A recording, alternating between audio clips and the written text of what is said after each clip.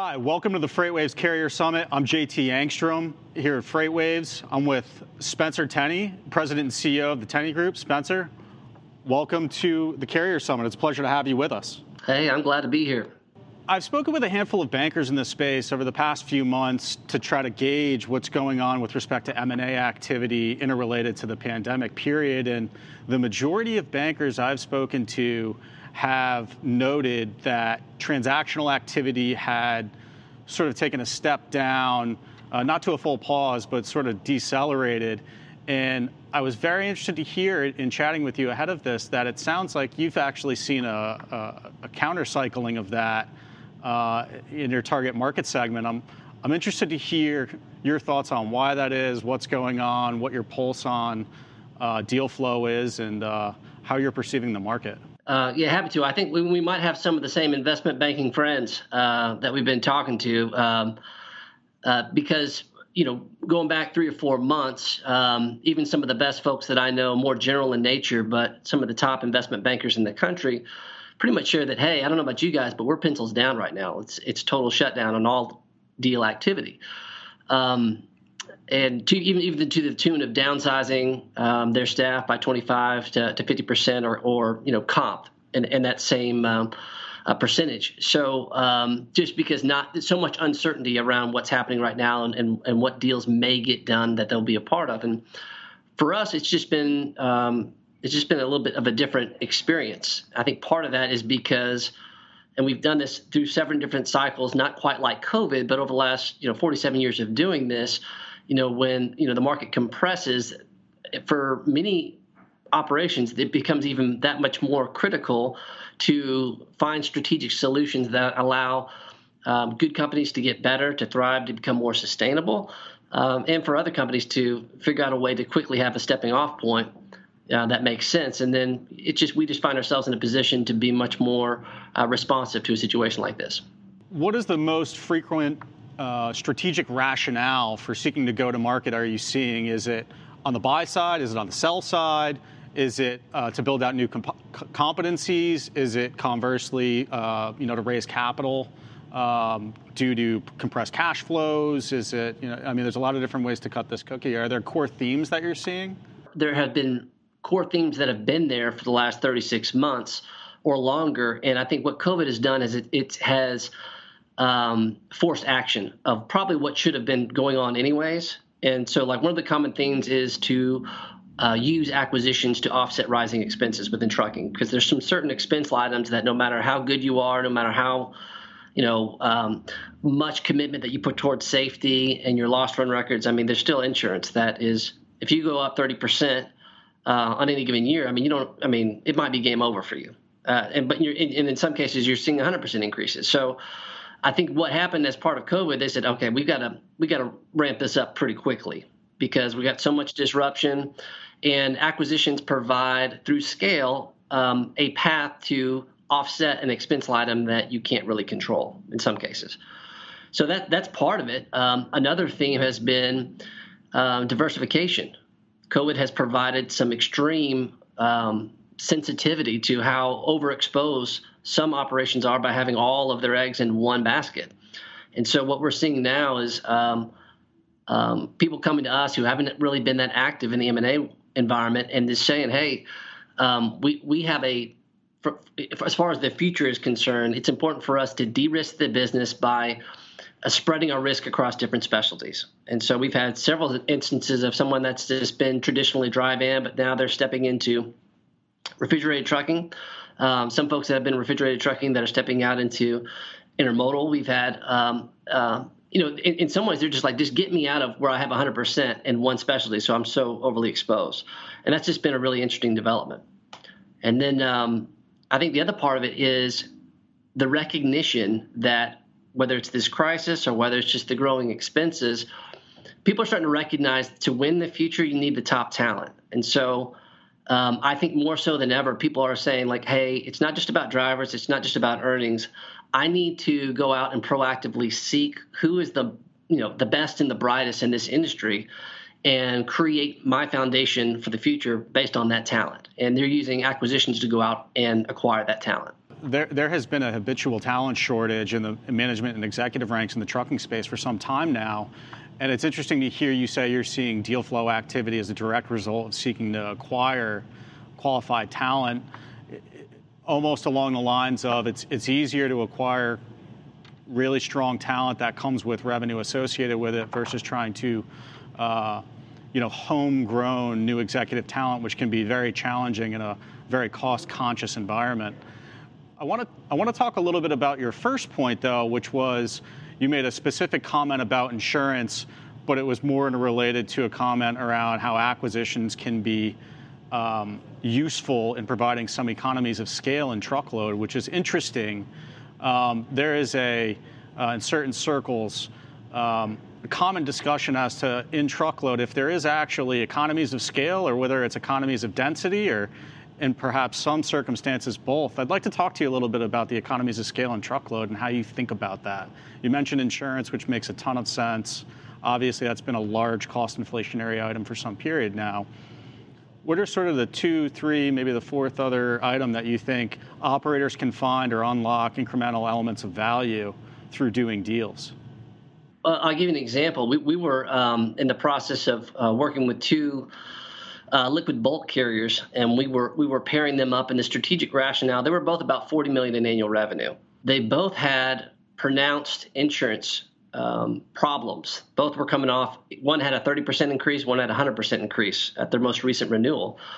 So the strategic rationale of doing the deal was, hey, by the combined fleets, we think we'll have a better story and be able to drive a better insurance rate as part of that. So conceptually, that made sense. But we went out and during the due diligence process, went out and actually shopped it. It was actually worse when we combined the two. It was actually like 100% higher. So, but what we discovered through the process is that we were able to identify several other areas where we could justify the deal and then some, and offset the insurance expense through several things. One was just the elimination of duplicating terminals. It wasn't necessary. There was just a very, a fixed expense that we could do away with to do much more efficient with that. Getting greater density, reducing the overall fuel expense per mile. We could do a host of different things just in terms of eliminating mid-level management that was duplicate between the two companies. So in this situation, we were able to find, either cost reductions or synergies to the tune of about $2 million, which more than offset the increase in the insurance. But, you look at that and you start looking out 3, 5, 7 years moving forward, and all of the purchasing power that comes along with having an $80 million company versus a $40 million, it gets pretty big after that. Yeah, that's really interesting commentary, and I think you make a good point or caveat within that you were looking at the bulk tank sector, which in and of itself is a unique sub-segment of the broader truckload industry, and certainly there are different levers that exist in that segment around the management of capital intensity that don't necessarily exist in the dry van truckload sector, or perhaps even refrigerated.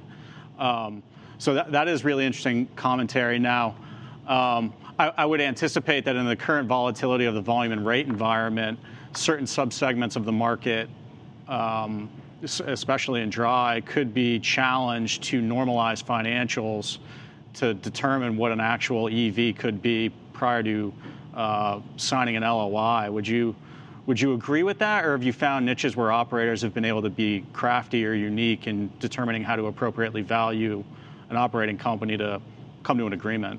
The majority of educated buyers are coming to the table, and what's interesting about COVID. Ordinarily, like if you just saw a dip in earnings, I mean, it's kind of like game over. Like, we had a dip in the last quarter. Like, don't like it, doesn't feel right, we're out.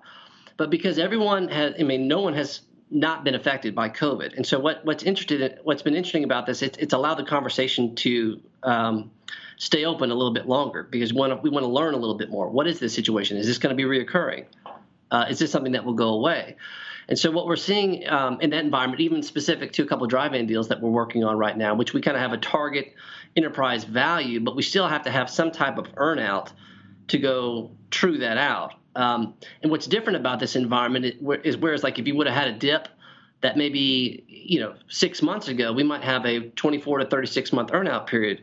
Well, now buyers are not necessarily asking for that because they're too experiencing something that they see as a non-reoccurring effect. And so the term of that is just like, hey, just prove this out for the next 12 months, and then you can earn the full amount of the enterprise value.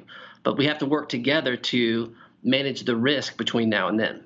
Yeah, that's interesting. And perhaps that's also a function of a strategic acquisition on behalf of operators who can see, beyond a lot of the uncertainty and volatility to looking through to the true core value of an asset to try to get a deal done, which perhaps is a little bit different than if you're doing sort of a sponsor-to-sponsor transaction and you're shopping to a sponsor who perhaps might not be a market expert in a specific given subsegment, especially a capital-intensive one. I've had exactly zero participation from that profile that you just described. Now. I mean, if they're not somewhat familiar with the nuances of trucking, they've not been an active player in the last 4 or 5 months. Makes a ton of sense. So I guess to that extent, and let's talk a little bit about acquisition financing. Now, are you seeing a willingness among creditors to help finance deals, or are a lot of these cash transactions or equity exchanges? How have you thought about the financing component to these acquisitions? It's a little bit different, and in some ways, it's actually more beneficial. And so, whereas it could be pretty challenging to get sufficient attention for a company that wanted to exit that had, 75 or like somewhere between 30 and 75 trucks. It's just there's not a significant amount of volume for them to get attention in this process. What's been different now is that your traditional cash flow lenders have not necessarily pressed pause, but they're not really actively lending on cash flow right now. So what's beneficial to us, well, now in response to that, your asset-based lenders have gotten extremely aggressive. And so for a lot of folks that are kind of in that pocket that hasn't traditionally gotten a lot of exposure, they're getting a lot more attention right now because the larger deals are a little bit tougher to piece together right now, especially when there's a significant portion of goodwill as part of the purchase price. Now, that may not be true with, if we're talking about a private equity back, they're already there, that's not really an issue. But for a large company that's just kind of getting in this space, it's going to be difficult for them to get sufficient financing for a deal that's over $100 million. It's just a challenge. But between that 20 to 100, there's a lot of opportunities to use asset-based lending in conjunction with seller note or earnout with a buyer's line of credit or some type of small equity piece. There's a lot of ways to piece a puzzle together to get a very positive win-win for everybody. It's very interesting to hear the counter-cyclical nature of the M&A market in truckload right now in relation to the broader economy, if you will, or even in relation to a normalized truckload timetable. I guess we have 1 minute left, so I want to ask you kind of a brief but very interesting question is, within that puzzle piecing, if you will, are you seeing a higher propensity for stock or asset purchase agreements? I've seen a little bit of both. And what I'm also seeing is, from a valuation standpoint, pretty aggressive. And I think because what's happened here is that COVID has provided a little bit of a help to the market because it's kind of culled out what are the best companies. Like in 2018, every company looked good, right? And so now through this, the COVID has allowed the strongest companies to shine very bright. And so for that, those companies that have done well during this period are really attracting high multiples. And it's an open conversation in terms of stock or asset purchase, depending on what's required to get the deal done. Yeah, well, I'm sure a lot of truckload operators who may be listening in right now would be very excited to hear that. And so with that, Spencer Tenney, President and CEO of the Tenney Group. Spencer, thank you very much for the incredibly rich and insightful commentary. Have a great day.